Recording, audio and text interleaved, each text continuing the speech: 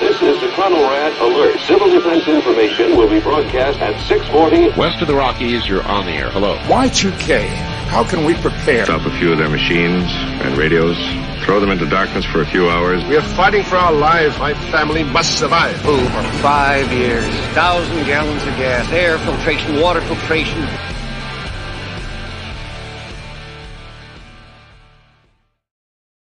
Coming at you from the frozen tundra that is East Central Alberta, Canada, streaming live on YouTube, Facebook, Twitter, Twitch, Telegram, Rumble, and Odyssey. Welcome back to the workshop where we create community, find freedom, promote preparedness, and share success. I am Toolman Tim, and today is February 3rd, 2023, and this is episode 247 of the Workshop Podcast. So how the hell is everyone out there? Good to have you. We are going to get a couple of announcements out of the way, and then I will go on to my beautiful co-host here right next to me. So 3 quick things. Number 1, I launched yesterday the 3rd annual Workshop Groundhog Day contest. Always love it. I don't know how Groundhog Day became a thing for me. Hey, little Klondike Outdoors, good to have you. So I don't know how I managed to start this routine every year, but we launched it, and I think we've had like 160 entries in 24 hours, so that's really exciting. So go to toolmantim.co, and there's 5 really cool prizes. You can check out the link on the TikTok or the YouTube or anything like that. Number 2, no episode tomorrow night. That episode has been moved to next week. I believe it's next Tuesday. We are going to a wild game supper tomorrow night, which is going to be exciting. All the wild meat you can eat. Aren't you excited, Mrs. Cook? Yeah, I knew really. She is. She's always excited. No, I'm not. And then Sunday evening, we'll be back to our regularly scheduled programming with Brian Alexovich from the Lots Project coming on for a Sunday evening chat. So it should be good. So without further ado, let's bring on, wow, Mrs. Cook is right next to me. How are you, ma'am? I'm good. Good. How's your week been? Busy. Busy? How come? Well, we opened the upstairs to the daycare. And I don't know how that happened. And it's been chaos. We have to work out the kinks, and you got new staff, new kids, yeah. A new floor, like a new section of the building open. So yeah, and everybody's roles have been right, new roles and around, everything too. Yeah. Everything. What do they say that the only thing that likes change is a dirty baby, right? Yeah, well, I seem to be okay with it. There's a couple of people that are struggling, but we'll get through all the kinks and we'll get it done. Absolutely. That's what you're here for. Yep. You're the boss. And as soon as we start the live stream, little Miss Maisie's at the door trying to get in. So she can stay out. Yeah, she can piss off, poor thing. So You only got to watch it once this week, didn't you? I did. Yeah, which is you fine. You watched it twice, didn't you? I did. I watched it this afternoon, which was fine while I was tearing up the laminate floor. So she put me to work this week, guys. I have been a pack mule. I don't know what all I've done absolutely everything under the sun. So, yeah, but still more to come. It meant I was at home, and so I was able to watch it a second time. Took lots of notes, but it was a great episode. It was a surprise of an episode. It was an episode that probably rubbed some people the wrong way, but I hope not. Not too bad. Yeah, whatever. It's just, it was what Don't it worry was. about So it's not your life. Exactly. Right. So, and it also featured one of my favorite characters. Well, one of my favorite character actors in Nick Offerman, who we know as Ron Swanson. And in this, he plays Bill, right? Yes. Yes. Yeah. So anyway, we have said the first 2 episodes we loved because they did a flashback to fill in some of the backstory. Now, this one doesn't even have a cold open. Now, if you guys don't necessarily know what a cold open is, it's where the show starts right into the drama, whatever it happens to be, before the credits. Now, last night, or what night was it? Sunday night when the show come on, it was credits first, which is the first time they've done that. And it opened up with Joel down by the river. You remember that? He was stacking stones? Yep. Yeah. So I'd read online, somebody thought maybe it was a bit of like a makeshift memorial for Tess, or do you think that they're reading too much into that? I thought maybe he was just, what man doesn't go down by the river and just stack stones? Because I do that shit. Yeah, I don't know. I think maybe it was just his way of dealing with it. Yeah. Yeah. And so we open up with Ellie and Joel walking around doing their thing. And something I noticed this time was Ellie I think had the same backpack as Joel's daughter, or same brand. Remember we saw Yeah. JanSport, which I thought, whatever. From the 90s, right? Yes, yeah, Yeah. the late 90s, early 2000s. And they sit down and they have a little, well, I guess they're going to eat, right? But Yeah. Joel, so if you go back an episode, Ellie was all bragging about how she had a chicken sandwich, and now she's out of food already. And Joel had to give her some, whatever the hell that. I think it's jerky. Yeah, it looks like it, doesn't Yeah. it? Yeah. So, Or some sort of jerky type substance or whatever. Yes. Yeah. so what do you think of Ellie's acting? Do you like her? Not particularly, no. She How come? Well, I didn't really care. Like Game of Thrones, she wasn't in it a ton, so you didn't really have. But she was a lot younger too. And she just had a few lines. She just had a few yeah. lines, but it was the same type of thing. They kind of have her like snarky and obnoxious and stuff.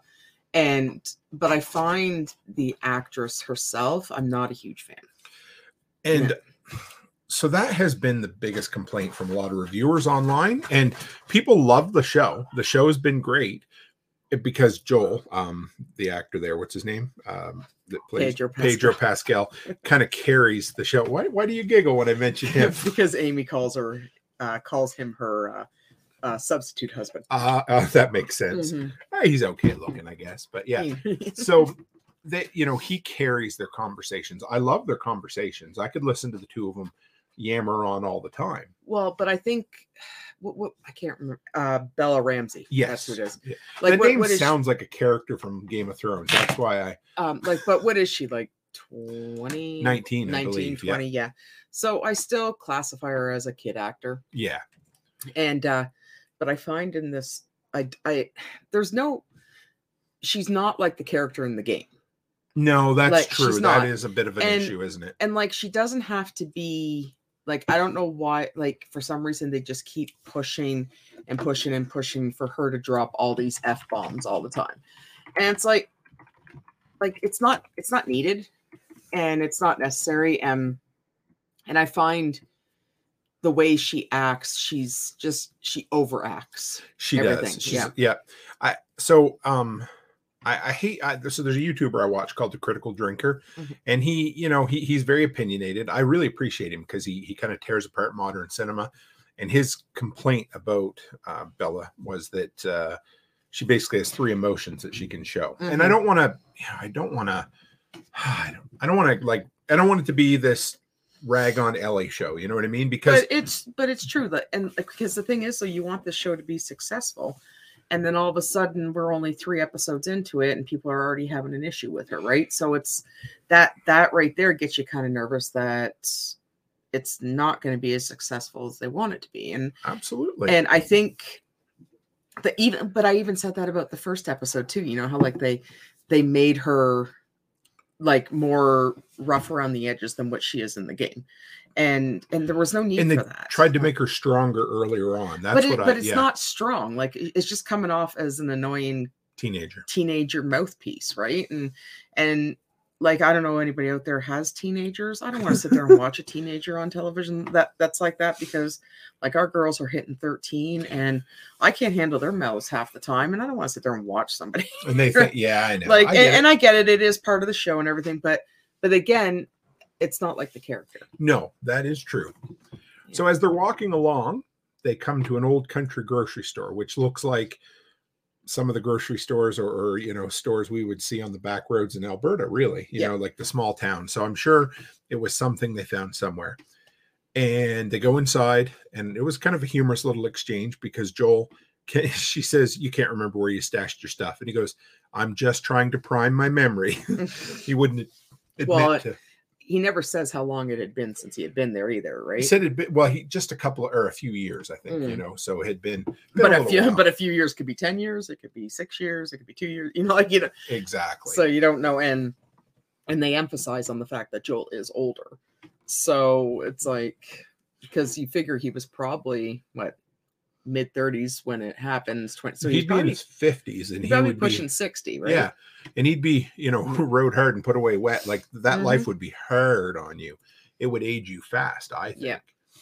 And so I like that part where Joel has a stash, and there's a lot of prepper themes in this episode, guys. So I enjoyed that a lot. Yeah. And I'll share with you an exchange over text I had with my brother-in-law later too, which was fun over this episode. So he has a handgun and a first aid kit and a few other things that look straight out of the video game that he hid under a tile in the old country grocer. And that was fine. But then, of course, Ellie does something that felt like it was right out of The Walking Dead. Remember, she goes into a back room, and instead of telling Joel, hey, I'm going to climb down here, she just jumps down in a chute and comes across an infected who had been crushed under a pile of dirt, and it hissed at her and growled at her, and she walked over and like sliced it open, remember? So she could stab it. Yeah, and then she stabbed it. So it was just kind of, I don't know. It felt, again, like it was something out of the later seasons of The Walking Dead. It was something that didn't have to be done. Right. Now, I do want to mention, though, that I still think this was the best episode so far. Yes. I love this episode. So the fact that we're picking on this means that we're going to get to the good stuff soon. But there are a few small ongoing issues with the show that are a tad bit frustrating that we want to deal with. And those are it. Unfortunately, the biggest issues are with Ellie. Yes. And also, unfortunately, if you're familiar with the narrative of the show or of the game, next season is going to be almost all Ellie. So that can be a bit of an issue, right? So, yeah. Well, and that's why I said, like, they're going to turn it into something that people aren't going to watch. Yeah, she got in here. Yeah, it's all right. Yeah. And that's the thing. Like, you don't want it to be something you don't want to watch, but I'm probably not going to watch it if Pedro Pascal's not in it anymore. I know. Because he carries it, and like we said either last week or the week before, she is not talented enough to carry an entire show on her own. So they'll have to if they're going to do it, they're going to have to put a strong supporting cast around her. That's think. So now there was one more neat little thing that I enjoyed, kind of a video game, homage or whatever. But when they walk into the grocery store, what's sitting there but an old Mortal Kombat 2 console or arcade machine, which was cool because growing up in high school, junior high, we used to go over to Vicky's, which is the local grocery store right next to my school, and we would play Mortal Kombat, and we couldn't wait until they got the Mortal Kombat 2 coin-op machine, and they did, and it's still there. I was home a couple of years ago, went in for lunch, and there it was. They bought it, and I think that thing must have paid for itself a million times over. So yeah, then they head out. They got their supplies. They're still walking along the country road, and they come across a crashed plane. And that was that. I thought that the effect, it looked good. Yeah, it kind of looked like the planes in War of the Worlds there. Yes, which that plane is still there. Remember, we saw it on the Universal tour. Yeah. And apparently, I didn't know this, but that image of the plane was the very first press image they released for the show when they were promoting it way back then. Okay.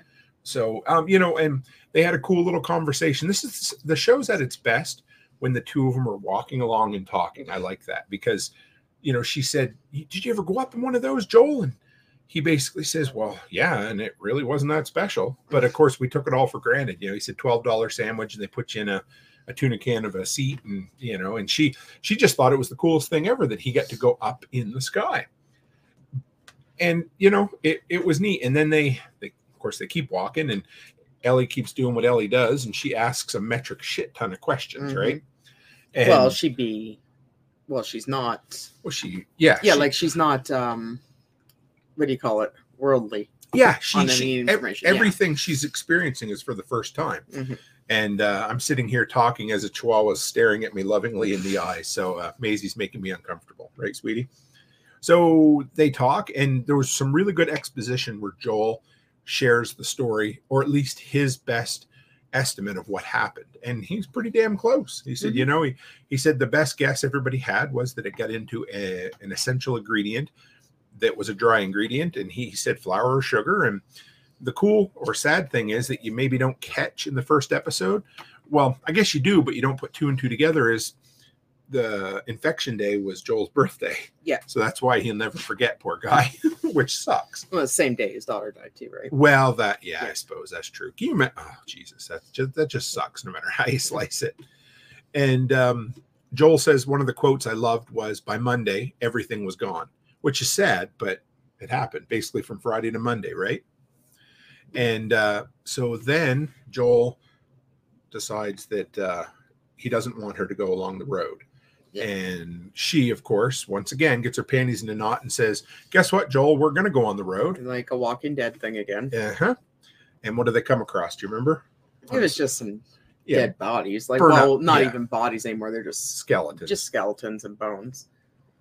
And Joel fills her in on the fact that, and of course, this is probably exactly what would happen. Mm-hmm. They, the people that wouldn't fit into the quarantine zones were taken out into the woods, shot, and burnt. Mm-hmm. Because, as Joel says, dead people can't get infected. And then they finally cut to a flashback. Yes. And they show a lady with a little girl who matches the description or what they show of those skeletons in the ditch. So it's kind of sad, you know, but that's where the real action. So that's kind of the opening montage, whatever. And then we move into when we get to meet a lot of people's favorite prepper. And I thought they did a pretty good job of representing him. Actually, yeah. He did incredible. Oh, and he was believable, like when he's in the basement there and he's hiding out and they don't know he's down there. It was like they were rounding everybody up on buses. Yeah. It was very reminiscent of Hurricane Katrina, because when he steps out of his front door, you guys have all seen him, the spray paint markings on the doors of Katrina. And they, you know, they're FEMA markings that say, okay, what's in here, who they found, how many are dead, that kind of stuff. And so he's in the basement watching his black and white monitors and his security system. And it's like a bunker. Yeah, it's an underground bunker. Yeah. And so then there's quite a few things, but he very quickly, they establish that he's a prepper. So you see a guns and ammo magazine. You see barrels of sulfuric acid. You see a don't tread on me flag. You see a join or die flag. And then you see like the walls of the guns. Guns everywhere, which is great. And then the greatest line ever, and the way he delivers it was so good, because after the guys leave, he's like, what was it? Not today, New World Order, jackboot fucks. And I was like, yes. So the funny thing is, you know, they want to make him look like a bit of a twisted, paranoid prepper, but everything he believed came true. Mm-hmm. And that's what was really funny. I like that. And then, of course, he comes out of his bunker, out of his house, pulls his mask off, and we get like an 80s music montage of him almost like, was it Risky Business when Tom Cruise was left home alone and he comes sliding? Well, actually, you know what it kind of reminded me of is when the montage when Arnold Schwarzenegger and the girl in Commando when they rob the gun store. That's right. Radon Kwan or whatever. Yeah, that's what it kind of reminded me of. Yeah, because it's right out of an 80s. I mean, he's driving around and they show him tearing apart a boat to turn into a utility trailer. And then he goes to Home Depot and he's like running down the aisles, filling up his cart full of like everything I would do. Yep. So right about this time, I get a text message from my brother-in-law and he says, Tim, the dude in episode 3 is just like you. And I asked him, I said, well, how far are you? And he told me where he was. And then we'll get back to the rest of that exchange in a few minutes because it's quite humorous. So he's in Home Depot and the power goes out. And then he's like, well, that didn't take very long. And he somehow knows where the main natural gas shut off or shut on or, switch is. And he goes back and he turns the natural gas back on. And goddamn, he's lucky enough to keep it going for a long time. It doesn't. So there is this story is the epitome of an epic, a short story told over a long period of time. And you follow this character, this prepper, for 20 years. He becomes an old man, and we'll talk a little more about it. But so there's a few things where they use some artistic license, things like how long the gas would last, I got to say, because there's a conversation in there. Well, we'll talk about that in a minute, but there, the gas, how long the gas would last, turning the natural gas back on, things that maybe shouldn't have lasted as long as they should have, even us preppers who would look after it. Right.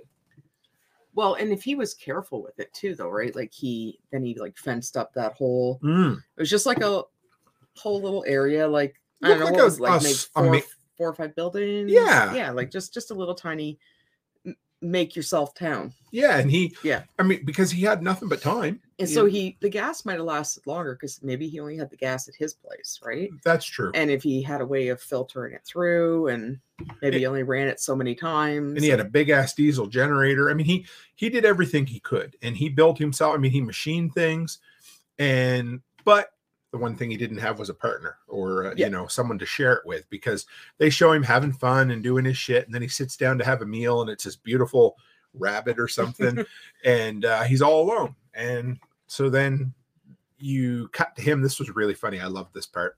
So, he has booby traps everywhere because he's had nothing but time.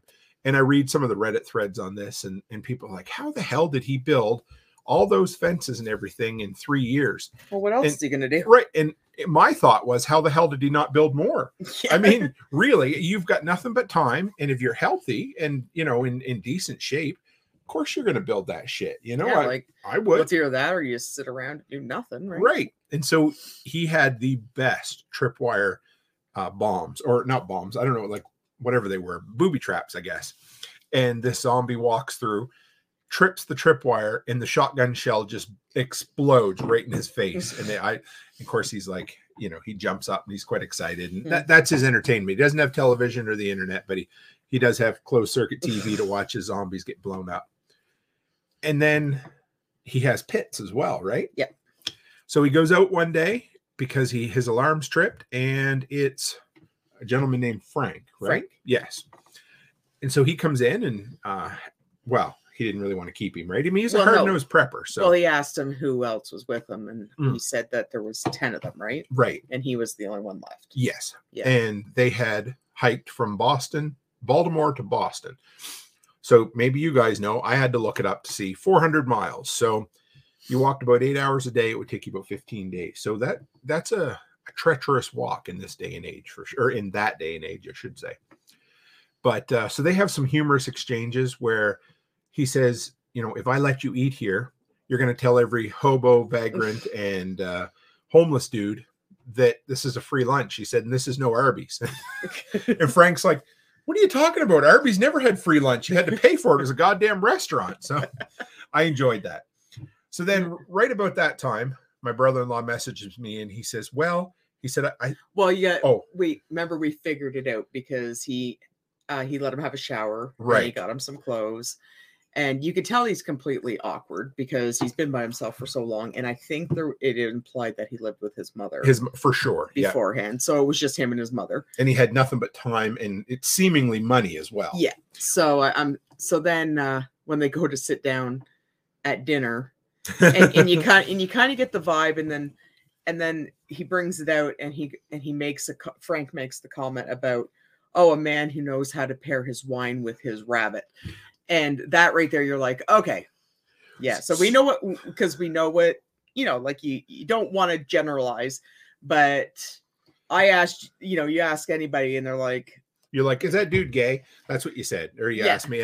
And the problem was, no, you asked that. And I said, oh, definitely. No, I knew this got spoiled for me a couple weeks ago. I know, but remember I said, there's no way he isn't, because like, it was funny. Like, and that's one thing I appreciate about gay men is that like they have taste and they know what goes with what, and they're wonderful like that. So right? what you're saying is I don't have taste then. Is that what you're saying? Do you know what wine goes with rabbit? Yeah, the kind you drink. God exactly. Yeah, beer, bourbon. Yeah. Yeah. But it was like, as soon as you see it, I was like, okay, yeah, now I get it where it's going. And it was I won't lie, it was what's the word? It was awkward seeing Ron Swanson kiss another dude. You know what though? I think it was, but it didn't bother me though. Like, he did it so well. It was awesome. Like, but the story, their love story, whatever you want, it was awesome, and it brought me to tears at the end. So, but I won't. It was just, that's all. I'm just being honest. Yeah, it's because you know him as Ron Swanson, right? And the one that talks about having his what do you call it? All his ex-wives to his deathbed so he can tell them to go to hell, right? It's so like here's the quote I came up with while watching this show. So Ron Swanson was a man's man. Yes. And in this episode, Bill is a man's man who happens to like men. Yes. So, and that's where the story came. And so, because you felt bad for Bill because Well, he was lonely. he was and you could tell that he had the type of relationship with his mother that his mother probably knew, but he looked like he hadn't told anybody. And you got to remember, this Right. was 20 years Exactly. ago. So it looked like he hadn't told anybody, and It- he was ashamed for whatever well reason. that, and you could tell he carried himself like he was shy and didn't know how to react and stuff. And then when Frank makes the comment about tell him when he sees the piano and they're playing the and music he's such and a bad everything. singer. Yeah, Oh, yeah, they both are. Mhm. It's Nick Offerman. yeah. So, Yeah. I just want to shout out John Gardner. He said, first time on a live chat, you're in for a good one, buddy, tonight. so, yeah. Ron Swanson was played masterfully by Nick Offerman on Parks and Recreation. He is a libertarian man's man who forges his own rings Yeah. and walks through Home Depot. And when they come to ask him for help, he says, I know more than you, get away from me. So anyway, he ended up playing a prepper on The Last of Us who ended up having a thing for dudes. Well, he was gay. He was gay, which Yeah. was totally fine. But it was just a shock when it came through, Yeah. because you're used to him playing a certain character and all of a sudden you're like, oh, okay. But then when it comes down to it, and Frank says to him, he goes, if I do this, if I should, like, basically it was kind of like, if I show you my affection and I show you my love, I'm not leaving. Right. And that was like, and then you get to, and you're like, okay, so basically he's in it for the long haul. Yes. And that kind of gives you like a good feeling about him, because then you're kind of like, okay, well then he's not going to attempt to kill him to steal his stuff. And he's not going to like take off and go tell a whole slew of army who are going to come overthrow him. Because that's what you really think. Yeah. When you first meet him. Yeah. But you get that because we've seen it happen so many times in The Walking Dead too. Yeah. But just so you know, and it was really quite funny because they have their first date and they use hard cuts in this episode really, really well. So they go from where they're happy and whatever to whoom, and Frank running out the front door, yelling at Bill, and they're having their first, marital squabble 3 years, not their first, but I think, was it 5 years later or 3 years? 3 years. I 3 believe. years. Yeah. And so here's how it goes. And But when you first see him, that's the first thing that goes through your brain. Okay, he's gonna trick him. There's gonna be 10 people in the Right. field. They're all gonna jump him. They're gonna steal everything. And like whether you want to, but this type of scenario and this type of situation, it's gonna be very, very hard to find trustworthy people. oh, absolutely. Because everybody's out for themselves. Yep. Right. But like it seems like 3 years later, when you see that, you're like, okay, these two needed each other.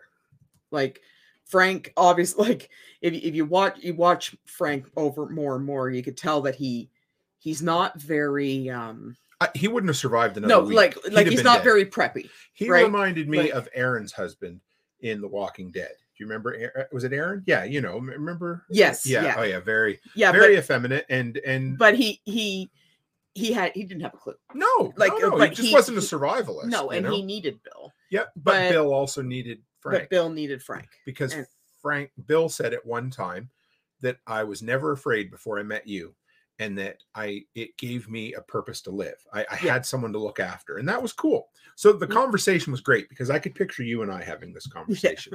You storming out the door saying, all I want is to paint the houses and a little bit of gas for the goddamn lawnmower. And he says, if you mention resource allocation again, I'm going to go run through a tripwire, because that's all I could think of. I'm like, who the hell is going to waste gasoline on a lawnmower in the apocalypse? It's because he wanted to make it look nice. I know. but but- again, it's because they have nothing but time. Right. And you know what? And if that's what gave him a little bit of enjoyment, and give him some gas for the lawnmower. right? But I couldn't do it. I'm like, nope. Resource allocation, bitch. You're stuck because we only have finite resources, I right? just go help So- myself. Yeah, I know you would. So there you go. That's how it goes. But And then after that, he said, we'd like to make the town look good because we're going to have guests. And you think, okay, this seems rather odd. And then Frank's like, oh, by the way, I've been talking to a nice lady on the radio. Yeah. And at that point, I'd have slapped you the taste right out of your mouth. I love you, Mrs. Cook. I would have felt absolutely betrayed if you were, not you in particular, and I know we would talk about this, but if my significant other was conversing with people outside of the compound. And you know the way Frank is too. He probably told them exactly where they were, what it looked like. You should come over. It's a really nice place. We have food and electricity and gasoline. It's like, and you know darn well that's probably what he did. That's what pisses me off. Like, there's no OPSEC there at all, no operational security. And and Bill is just sitting there vibrating like he wants to punch him right in the fucking face because he knows that they're probably dead now because of it. Now, it turns out they were lucky. And it was Joel and Tess. Yes. You know, that's how plots work. We get that. But even though they might not have been that lucky because remember, Tess makes the comment about her and Joel not being very good people. Good point. Right. I'll give you that. Yeah. But they seemed like they were like, because I have no doubt that Joel and Tess probably would have went in there and took everything from them. But they seemed that they were more of an asset than they were. Wow, you just blew my mind. I never thought about that. Yeah. So you think they would have went in there and killed them and taken everything if they didn't think they could get more by trading? Exactly. Well, she said that they weren't good people. So I have no doubt if they had went and met them and got a bad vibe from them or decided that they were a non-asset to them, they probably would have just killed them right then and there and took everything they had. Huh. I never thought of that. Because the whole time they're sitting there, Bill's got his hand, I can't remember if that was his 1911 or not, but he had his handgun sitting on the table, basically pointing it at Joel. And then Frank's like, well, Tess, come on in, look at the house. And Bill's losing his ever-loving mind because he's like, I don't want anybody to know this shit. And I guess I never thought of that. Yeah. That's a good point, Mrs. Cook. But they obviously thought that they were an asset. Yes. Right. And so the conversation between Bill and Joel was actually pretty good, but they're basically like, hey, we don't like each other, but we can use each other. Yeah. Because Joel says there's shit in the quarantine zone you can't get. Things like machined parts, things like books, things like medicine. So it was interesting to know that this kind of stuff is still being built, even though the world has basically fallen apart. Yeah. And it was fun. And so, but there was one morning, of course, and this is where we knew this was coming. But Joel says, you don't have to worry about the government, the military. They're not coming out this far. You don't need to worry about the walkers, whatever you want to call them. Your traps will take care of them. But what you need to worry about is raiders. And he said they'll come sometime at night. Yeah. And of course, hard cut from there. And this is what they used really well. And they cut to a nighttime. Frank's in bed sleeping. It's piss pouring rain, thunder and lightning outside. And all of a sudden the explosions start going off. And it's funny though, too, because you can hear the explosions going off and Frank is just freaking right out. And he's running all over the house looking for Bill. And there's Bill out in the middle of the road with his gun already shooting at them. This was a very big contention on Reddit this week in the Our Preppers subreddit. People thought that a real well-trained preparedness person would not stand in the middle of the road firing at the people. Now, I'm going to say you're probably right, but I'm also going to say he was probably pissed off and a little bit scared and a little bit anxious. And we do stupid things sometimes. Well, that and like he probably could stand in the middle because like he knows where all his traps are. So basically, it was the bullets though. Everybody was concerned about. Yeah, but they were setting off the traps, so he was shooting in the direction that the traps were going off.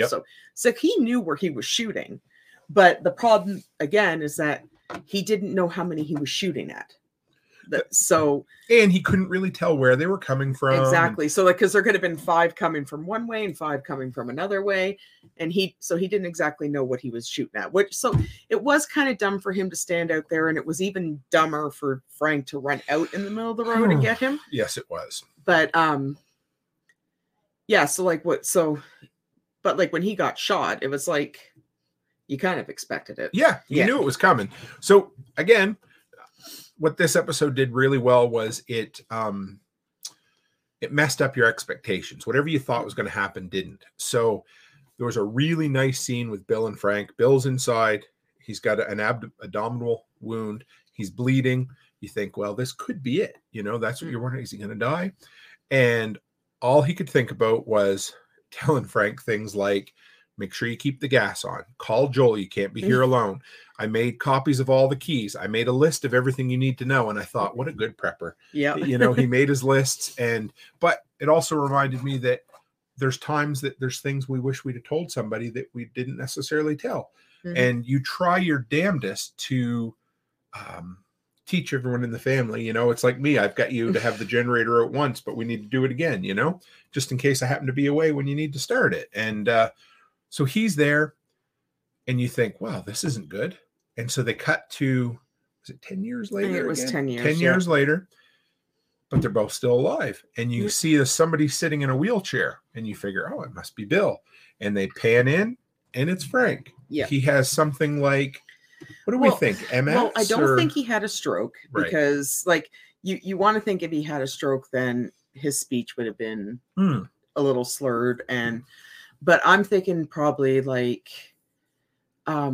maybe Lou Gehrig's or MS, because they don't ever actually say. But it could have been, I don't know, it could have been brain cancer. That's true. It could have been anything, but he could have had a tumor on his spine that he wasn't able to walk anymore.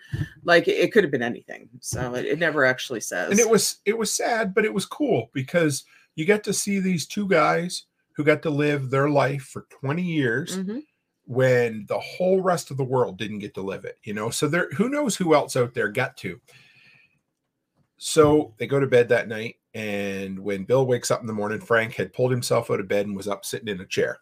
And he told Bill, today is my last day. And that was sad, but he was at the point, and I'm a staunch believer in this, that if you're in a way where you're never going to get better, then you have 100% the right to end it on your terms. And that's what ended up happening. They had a wonderful day. They got married. They picked out rings. They had they went to the clothing shop and got matching tuxes. They had a good meal.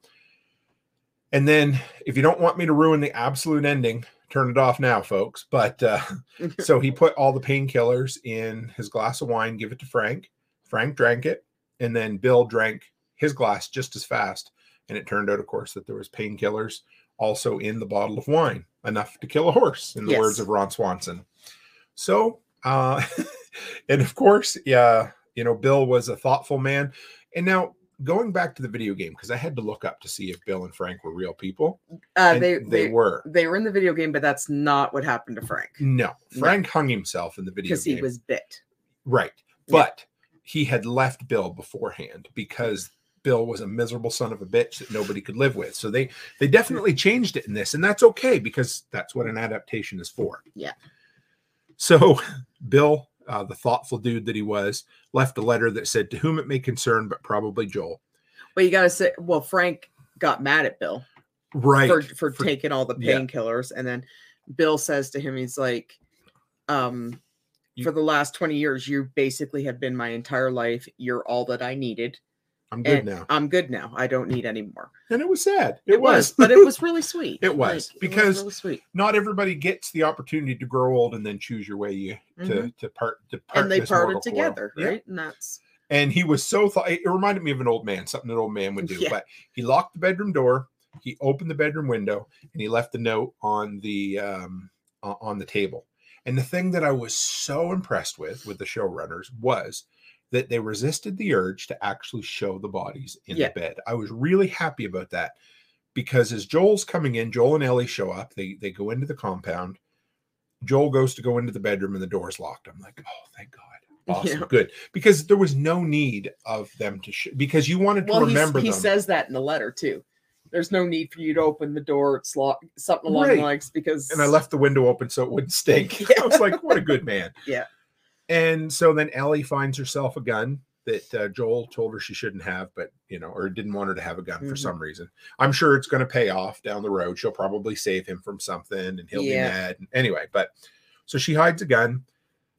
They left him a Chevy S10, said, take everything you want. Well, they both had showers. Oh, right. Hot shower. Forgot about that. And he, in the note, said that he, take everything you need and then take the car. And it gave me some thought, because in this episode, Bill worked his whole life securing everything he could have. And eventually everyone passes away, everyone loses what you have, and someone else gains it. Hey. Mm-hmm. And I guess that's just the way life is, isn't it? Well, but he wanted to make sure that Joel got it. Mm-hmm. Well, he says Joel and Tess, but he doesn't know Tess is dead, which is a shame. But something that was kind of cool, because if you've been following the show, they've been on the search for a battery. They really needed a car battery. And so I've been doing some reading about this just because it piqued my interest. But Bill had a battery completely disassembled in his fridge with the sulfuric acid stored in a plastic jug, which would mean it wouldn't evaporate.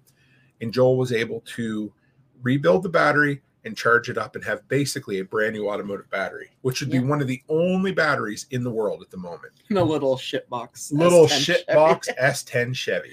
Yeah. So it was cool. It was neat. And that truck, is in the video game. And the closing scene is really kind of cool, because you can see the S10 pulling through the automatic gate, and the camera pulls back and back and back, and it pulls into Frank and Bill's window, and it pulls back further. And again, they resist the urge to show the bodies, which I really appreciated, because sometimes less is more. And you just get to see on the side a portrait of Bill, wasn't it? A portrait of Bill that Frank, and that was it. And then there was a hard fade to black. And it was a great episode. I thought it was. No, it was really. And I've seen a lot of TikToks about how people were more upset about the fact that they turned this episode only into an hour when it should have been a whole series. Well, oh my God, it could have been a series, couldn't it? It was so good. And I haven't heard anybody complain about the episode at all. Like, it was. There's a few people that didn't like it, and whatever. Fuck them. That's their problem. So the tail end of my brother-in-law's text message. So Barrett, this was great. I loved it, and I'm sure he won't mind me sharing this. But he sends it to me, and he says, "Hey Tim, you're just like the dude in episode 3." And I said, "Where are you at?" And he goes, "At the piano scene." This is just as you find. I'm like, "Oh, okay." So about 3 minutes later, he goes, "Well," he says, "I guess you're not completely like that guy in the episode." And I'm like, "All right, there you go." I didn't want to spoil the surprise for him, so I chuckled. I had to chuckle. I'm like, "Yeah, But it was it was a good episode, and you're right. It could have been it could have made a series out of it. Now, there was a 2-hour director's cut of the episode that may see the light of day someday, so that would be cool. Nice, yeah. They said it's even more heartbreaking, but it was. So now there was a few thoughts in here. There was a lot of prepper related stuff, which was cool. We saw the "Don't Tread on Me" flag. We saw the "Join or Die" flag, all the cliches. And then there's a really good interaction between Frank and Bill in the street. And he says, he said, "All you ever thought about was that the government was all Nazis." And Bill's like, "They are all Nazis." He's like, "Well, they are now." And I'm thinking, you've literally lived through a 10-year apocalypse due to the ineptitude of the government, and you still think that he was only partially right. It's like, what is wrong with you? I don't get it. It's because he was trying to win the argument. I know. That is true. Yeah. And it was, like I said, there was a 2-hour cut of it, which would have been really good. I enjoyed it. There was a lot of literary license in products lasting longer than maybe they should have, whatever, but it was. Well, I think in the 2-hour cut, they'll probably elaborate more on what happened with Frank, because he was the healthier of the two. Yes, he was. Yeah. Like, he jogged every morning, and you could tell he took care of himself. So, but it's just, but maybe in that they'll elaborate more about, because like maybe he already knows he has something wrong with him, and it just progressed quicker. Yeah. Or, I would have liked to have known a little more, and it was another neat thought that I came across online this week, and everybody wanted to know, like, well, why was he relying on generators and fuel and natural gas? Why didn't he have solar panels?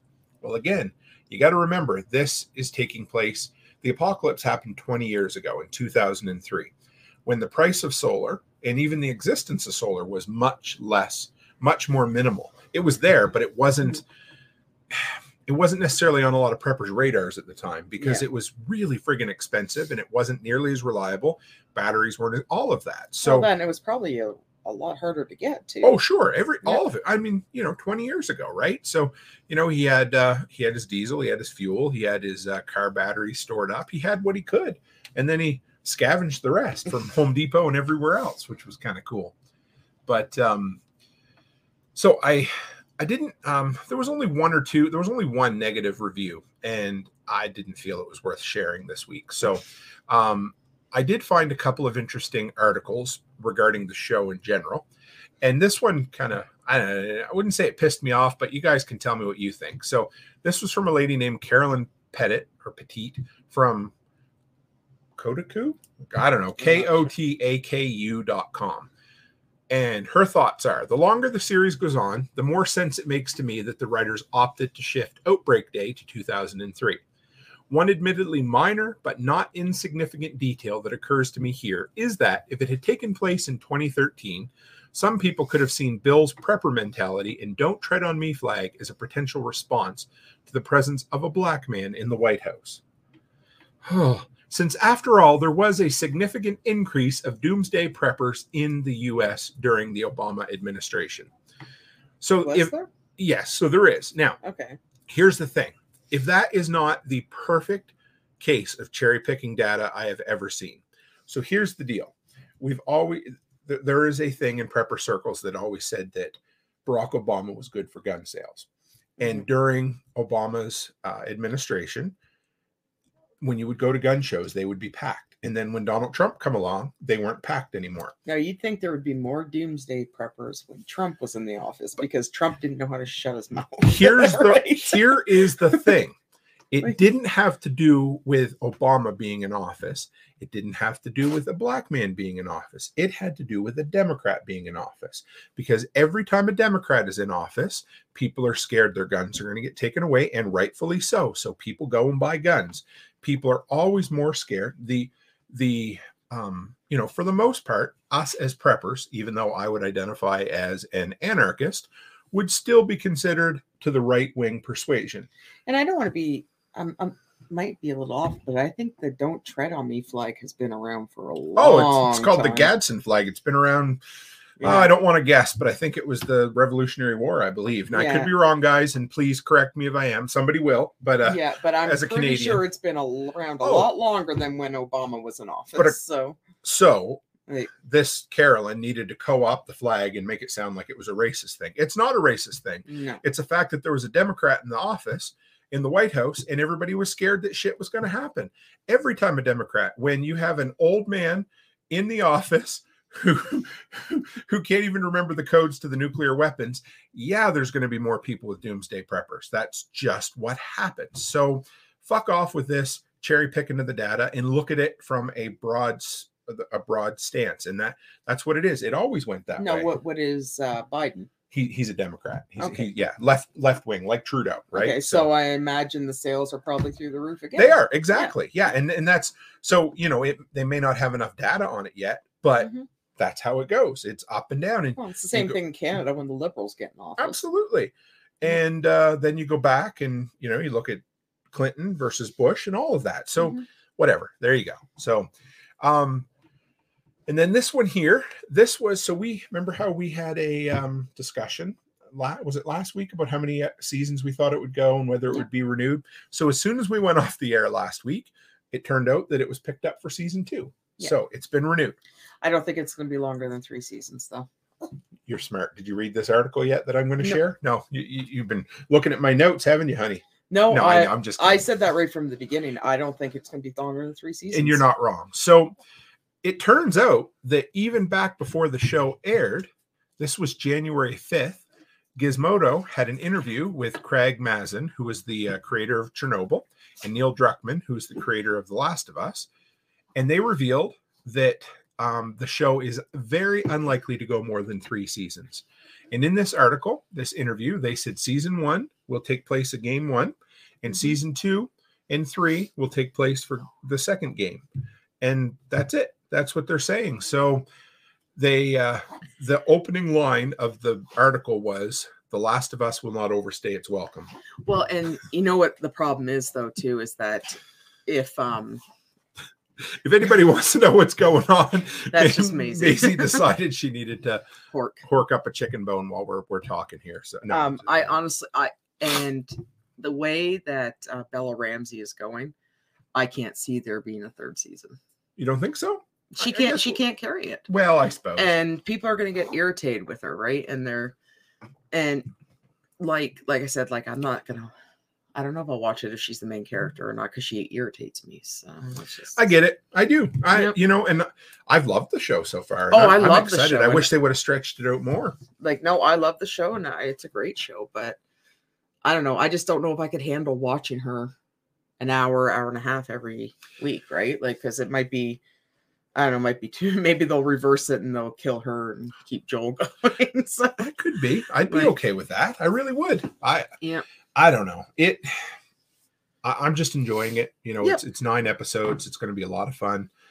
We still have 6 episodes left, so we've been doing really well. But I don't know. Maybe they'll change things up. I'd love to see them explore the world a little more. Yeah, I just like it's frustrating because I don't like, you don't want them to kill off Joel. No. Like they do in the video game, but maybe they won't because they changed Frank. That's true. So I like, Jesus, wouldn't that throw everybody? Oh, that would be, and I know there would be so many pissed off people if they did that. I'm not sure there would be, because there's a lot of pissed off gamers about how they treated Joel's character and basically neutered him in game 2. Okay. So now, of course, who knows where they'll go because, yeah, right. But I don't know. We'll see. So maybe they won't. That would be, because I like even Joel's brother, Tommy. I don't, who's the actor that plays him? Like, I don't even know. Gabriel Luna. Yeah. So he's a well-known actor from Star Wars. Yeah. So, but I don't think he could carry the season. No, but he's better than her. Let's put it that way. Probably. So. But I don't know. I can't see them dropping Pedro Pascal that quickly because he's too much of a moneymaker, right? I hope they don't. I really do.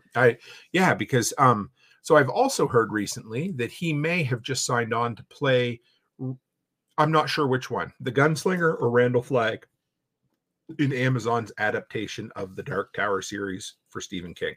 Now, Amazon doesn't have a real good track record with epic adaptations recently. No. All you need to do is look at Robert Jordan's Wheel of Time or whatever the hell this Lord of the Rings thing is. So I haven't watched it. I don't have time for it. But no, I've got no interest in it. I am glad we've made time for this show, though. This has been fun. It's been a long time since we've had a weekly post-apocalyptic fiction to look at, to be excited for. But I was trying to think, have we watched anything else? I thought like we as had a TV weekly show or movies, anything recently that we could talk about, because I know we've been not rather busy. And well, everything's just kind of died down right now. Like, because Stranger Things hasn't started. The new House of Dragon hasn't, like, they're filming that now. And I'm really looking for, I know we talked about it last week a bit, but I'm really excited to watch Knock at the Cabin. Yes, that comes out today, it's already I out. think. Yeah. I think, and it but again, that's just a movie. But yeah, it is. But we'll probably do a review on it because it's definitely post-apocalyptic in some sense. I think Amy and I will go see it in the theater when we go to the city. See, so now she's a big shot. She's going to the city without me, so it's all right. She's letting me go to Tennessee for a month without her. So not that I want to do that, but yeah. But yeah, no, it looks good. We talked about Megan. Another one that's out right now is Missing. Have you seen that? It's like one of those. It's like Searching, the one that's done through computer and everything. Oh, okay, yeah.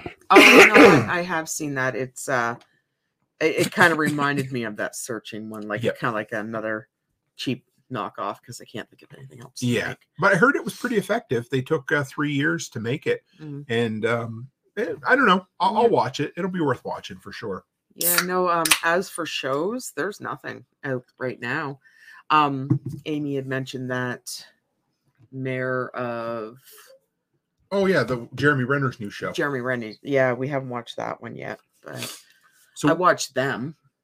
Oh yeah, what did you think of that? That's That- horror, right? Yeah, it was on. What the hell? Paramount? No. No, I think it was on Amazon Prime. Prime? Yeah. And it was pretty good.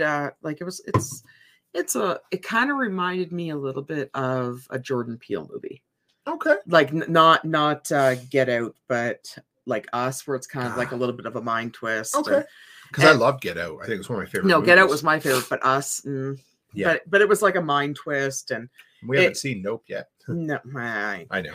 but it's a mind twist like that, but I didn't mind it. It was all right. Yeah. I made pretty quick work of it, but And we have another idea that we're probably going to expand on down the road. And so I have this idea that we may end up, so that we're going to continue doing our pop culture episodes, and they're going to continue to be in the main feed of the podcast. But I'm also thinking about maybe spinning it out to its own feed in the podcast so people can subscribe to just the pop culture one too. okay, Call it something like the Workshop Wasteland or something. well, that'd be cool. Yeah, I think it'd be fun. And we could get like a kind of a disintegrating logo or something. I don't know. It would be cool.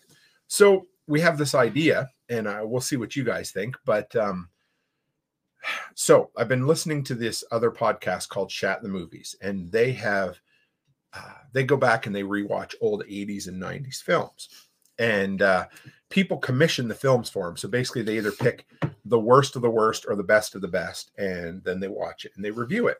Okay. And they commission them for like $100. People pay like $170 to pick a movie for these guys. Anyway, that's neither here nor there. But what I'm thinking is, if you guys are in the mood to torture us, we're thinking about trying to find the worst post-apocalyptic films you can find. And I would go horror. Yes, you can do horror as well. So we're thinking somewhere kind of in the ballpark of like $20 through Lightning or something like that, and you get that's the price you get to pay to subject us to the absolute worst movie, and we will either watch it live or do a review afterwards and tell you how close we were to slitting our wrists while we watched it. So no comedies, please. yes, no, it's basically got to be post-apocalyptic for now, Or horror. or if you want to do I'll do horror. I know you will. Horror or apocalyptic. Nothing else. Yes. I will not sit through a comedy movie. It'd have to be more than $20. So, comedies I don't like comedies. We're going to do it through PayPal or Lightning anyway. So something we're going to do down the road, and we'll start lining them up, and you guys can absolutely make us suffer, and we'll watch the worst of the worst, and we will sit down and maybe get drunk and watch them. Hey? I was going to say, I'm going to have to start drinking, I guess. Oh, it'll be fun. I'm looking forward to it.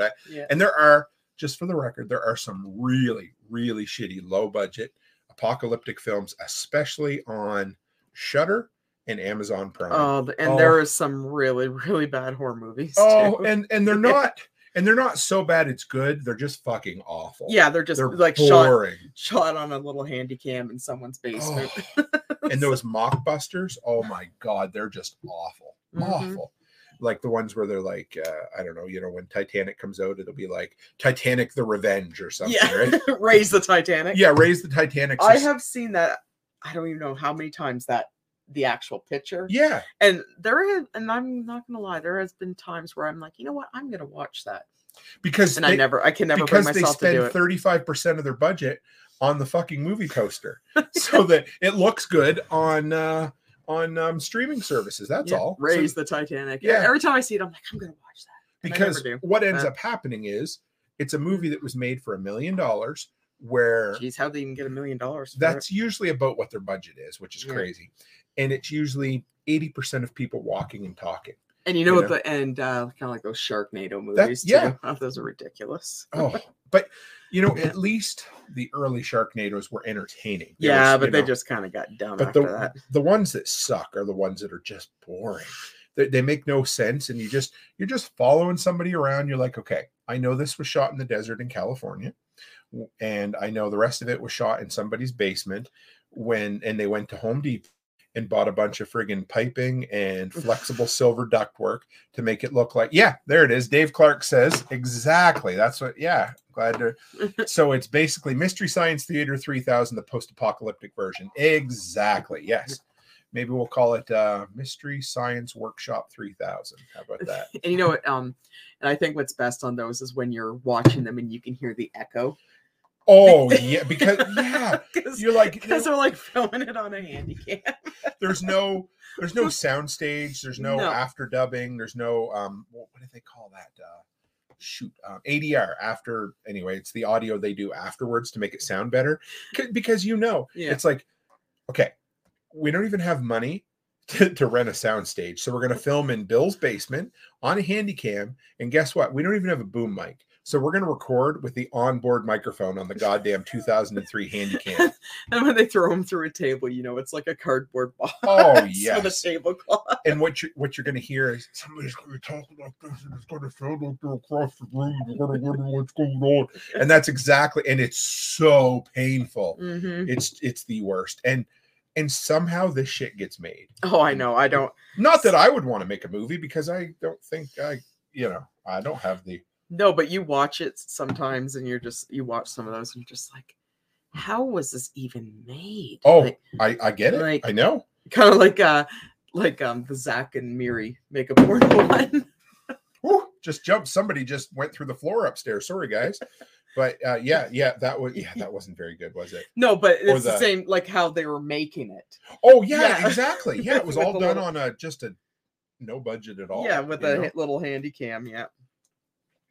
But yeah, I don't know. I think we've got it covered for this week, don't we, Mrs. Cook? We do. Yeah, I think it'll be fun. So anybody out there, you can, especially if you're listening on Fountain, that's the way to reach out. But it's going to be something that we might make time for. If there's enough interest, we'll make time for it before we finish the Last of Us series. But if not, we'll start doing it after the Last of Us series, eh? But make sure that it's accessible to us. Oh yeah, accessible. I can find any. Well, I know, movie. but there are some movies that you can try to find them. They're not available in Canada. Oh, and, you know what I mean? So, well, and that's what Napster's for.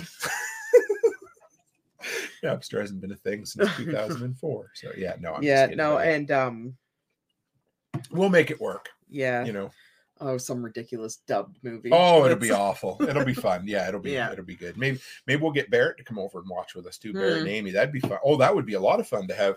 Yeah. Oh man, we could set up a camera in the living room while we watched it. Yeah, that would be really good. Because there's a lot. I love those. Like, so I watch So Bad It's Good. The one that you don't really care for, with the husband and wife. Yeah. And then of course, Best of the Worst from Red Letter Media. Is that the guy with the funny laugh? Oh, with Rich. Oh, his laugh is so bad, but they are just. That's how I always know which one you're watching, is by his laugh. You're like, yeah, because his laugh is really annoying. If it was anyone else, I would turn it off, but he just cracks. Nah, I think he's funny. He is funny, and he's got one of those contagious laughs. a lot of people call those guys the modern Siskel and Ebert. Okay. Because I mean, I don't know what other entertaining duo or trio of movie reviewers. Like they said, there's no movie reviewers on TV who are celebrities anymore. So YouTube's the new place, right? Yep. And they are. I think they got like 3 million subscribers, and they've been doing it for 15 years. Nice. So, yeah. And they're entertaining too. And they just Well, because they all drink except for him. Yes, yeah. Rich is diabetic, so he can't drink. He doesn't drink, and he sits back, and the rest of them. But he always sounds more drunk than the rest of them. I had to watch it for like a year before I realized he didn't drink. It was always Diet Pepsi. And there's a tiny guy named Tim who always gets hammered when they do that, and he's pretty funny. But they recently did an 8-minute episode on the Night Court reboot, and they said comedies when nobody laughs. It's so bad. All the show. No, see, I think all comedies are like I know. Laugh. I mean, there's a few. Lampoon's Christmas Vacation. I think the only one that makes me laugh is Step Brothers. Yes, the and it's only good. One. Yeah, Step Brothers is good, but there's a few. I mean, I could watch Home Alone 1,000 times, but I don't laugh every time. I like John C. Reilly. He is so funny. Yeah, he is pretty funny. Yeah, Will Ferrell, take him or leave him. Yeah, but then again, there's like, there's 3 or 4 Bill Murray movies that I could watch over and over again too. Scrooged is so good. Yeah, but it's not. It's kind of a comedy, and of course, Groundhog Day I could watch every day. But I don't think that's funny. Well, that's why you won't be watching it with us on next Saturday. So honestly, and I'll probably get a lot of flack from it, but I think it's a stupid movie. That's okay. Sorry. You're allowed to be wrong, darling. No, I'm right. Just like you don't think Die Hard's a good movie, but I know I like Die Hard. I just don't think it's a Christmas movie. It is a Christmas movie. Yeah, whatever, So, but it takes place at Christmas time. That is true. Movie. Just because it takes place at Christmas No, doesn't make it a Christmas The film. whole emphasis is around Christmas. Well, guys, it's been a great episode.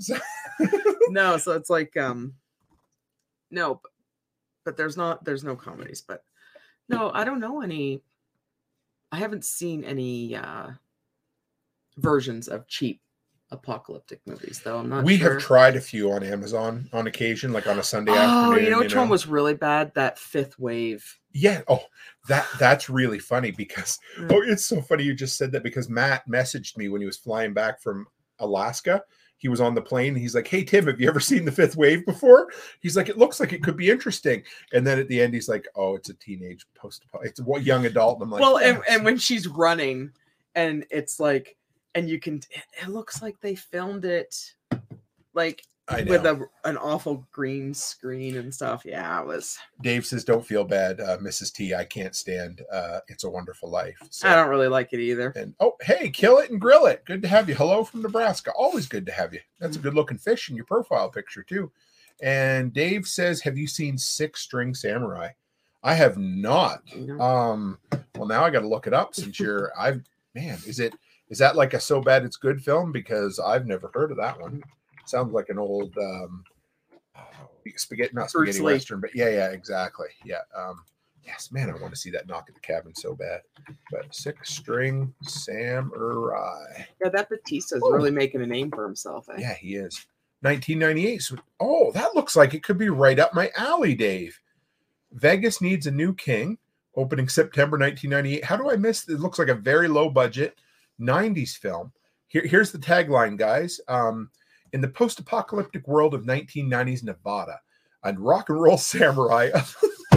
Why a rock and roll samurai? Because 90s. That's all. Yeah.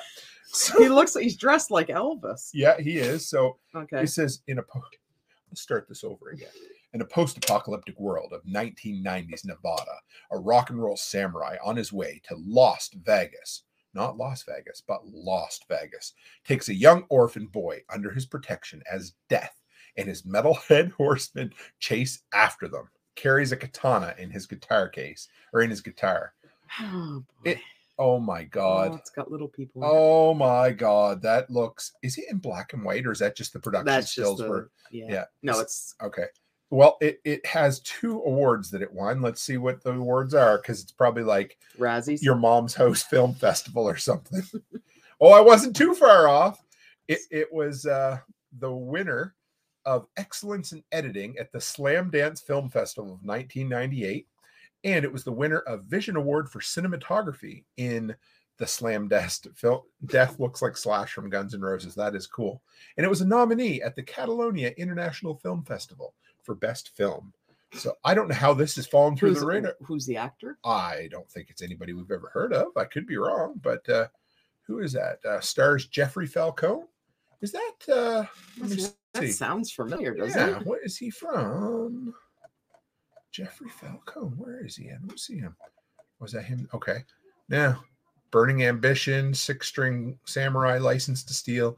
Looks like he was a B actor. Okay, kind of like but yeah, what's his face? Yeah, it looks like a low budget version of like Kill Bill or something. Hey, but I don't know. That's interesting. Well, that might get added to our list at some point. That I don't know how that would have fell through the cracks. That's funny because it looks like it's right up my alley from 90s films anyway.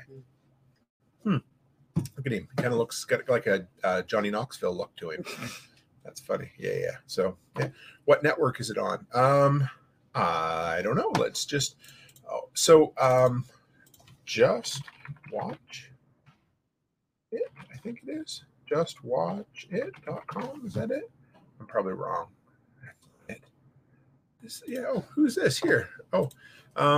Paramedia. I'm here because I don't care for spoilers, but I just watched episode 1 of Last of Us, and I played the 2 games religiously, and I'll say so far I love their adaptation. Yes. So we've already gone through the spoilers for episode 3. We won't ruin it for you, Paramedia, but don't go back and rewatch this until you've watched episode 2 and 3. But then come back and support us and watch this episode, because this is something totally different that I don't normally do on my podcast, and it's been a big thing for us. We've been doing quite well. And you'll love episode 3. Yeah, it is really good.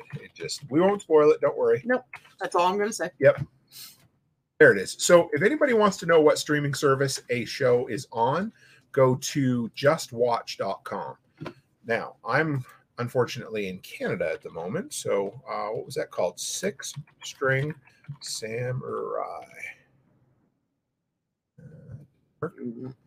What the hell did I write? Let's try this. I don't even. How does it? It's not even in there. It's bad if it's not listed on Just Watch. Wow. Let's try this. Where to watch Six String Samurai? You'll All probably right. have to watch it on like YouTube or something. Oh, looks like you can rent it on Amazon Prime, guys. Oh, I don't even know So- if I want to pay for it. Yeah, that's funny. It looks like it was available on YouTube too. Oh, okay. Oh, yeah, you can rent it on YouTube as well. So it looks like right you can there. rent it on. Where'd you see that, baby doll? Right. It was down at Okay. YouTube on All right. Yeah. So, the yeah. So, yeah, I won't go into this a whole lot, Paramedia, but it definitely is a bottle episode that takes place outside of the normal narrative string. It's a great episode, but yes, it doesn't further the plot per se, No. but it's a really cool diversion from the normal narrative that's in the video game. Let's put it at that. I don't want to. Well, and the characters are good and it's well acted. Yeah. Oh, Yeah. hugely well acted. So yes, no spoilers, but yeah, it's got a 97 or 96 on Rotten Tomatoes with just a single negative review, and yeah, it's good. Yeah, no, it is. It's a really good episode. So yeah, the Six String Samurai. I think we'll have to check that out at some point. And Kill It and Grill It. It's good to see you in here again. I always appreciate the different names. It's fun to see the people who come in for the different shows. We had Dave Clark there, and yeah. All right. Well, what do you think, Mrs. Cook? Time to shut her down for the evening. I Yeah. got a long weekend. Am I still tearing a stage out at the daycare tomorrow? And and the son-in-law's coming to lay my flooring tomorrow. Yes, which means I don't have to lay the flooring. Thank God. So what's Yeah. coming up next week? Well, I'm glad you asked, said nobody. But no. So let's see. Sunday night, we got Brian from the Lots Project coming on. We're going to get a follow-up with him on how he's doing living in his RV with his wife and 3 St. Bernards. And let's see, Tuesday, I believe, we're going to have, oh man, I got to back up. Hold on. Man, I got a bunch. So Wednesday's going to be the 250th episode. Thursday, I'm going to have Cam and Colby on from Casual Preppers Podcast. We're actually going to do a watch party / commentary for the movie Signs, since we all think that it's like the best film ever made. So that's going to be a lot of fun. We're going to find what prepper episodes we can have on there. Oh, and then Friday we'll be back with episode 4 of Yes. The Last of Us, which is going to be absolutely great. And let's see what else I got coming up for you guys, so that I don't miss anybody. Too many things on the go. All right, yeah. So Tuesday I've got Aiden Tate of the Last American Podcast. I was on his podcast, I don't know, a couple of months ago, and we ended up talking about everything. He is a well-versed author who has done everything.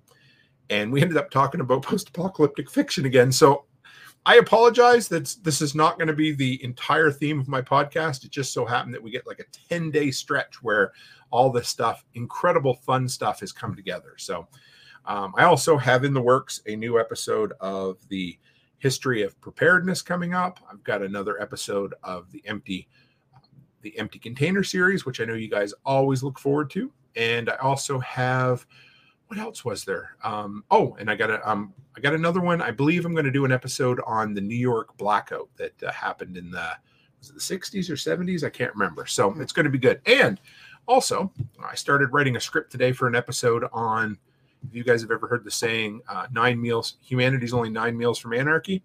I started doing a deep dive into the origins of that phrase. And well, here we are. So I'm always going down different rabbit holes. Paramedia says, crazy how I saw the Sarah death scene from the game so many times. When I saw it in the show, I almost shed a tear. Absolutely. She was a really good actress, that Yeah. little one. Yeah, she was awesome. Is that Tandy Newton's daughter? Yeah, I believe so. So yeah, if you get caught up, Paramedia, you're welcome. I mean, you're welcome anytime, but come back next Friday evening. And Kill It and Grill It says, keep stacking, folks. Stay strong, be safe, and stay away from Chinese weather balloons, because they seem to be blowing up everywhere. So with that, guys, as always, stay happy, stay healthy, and have a great week.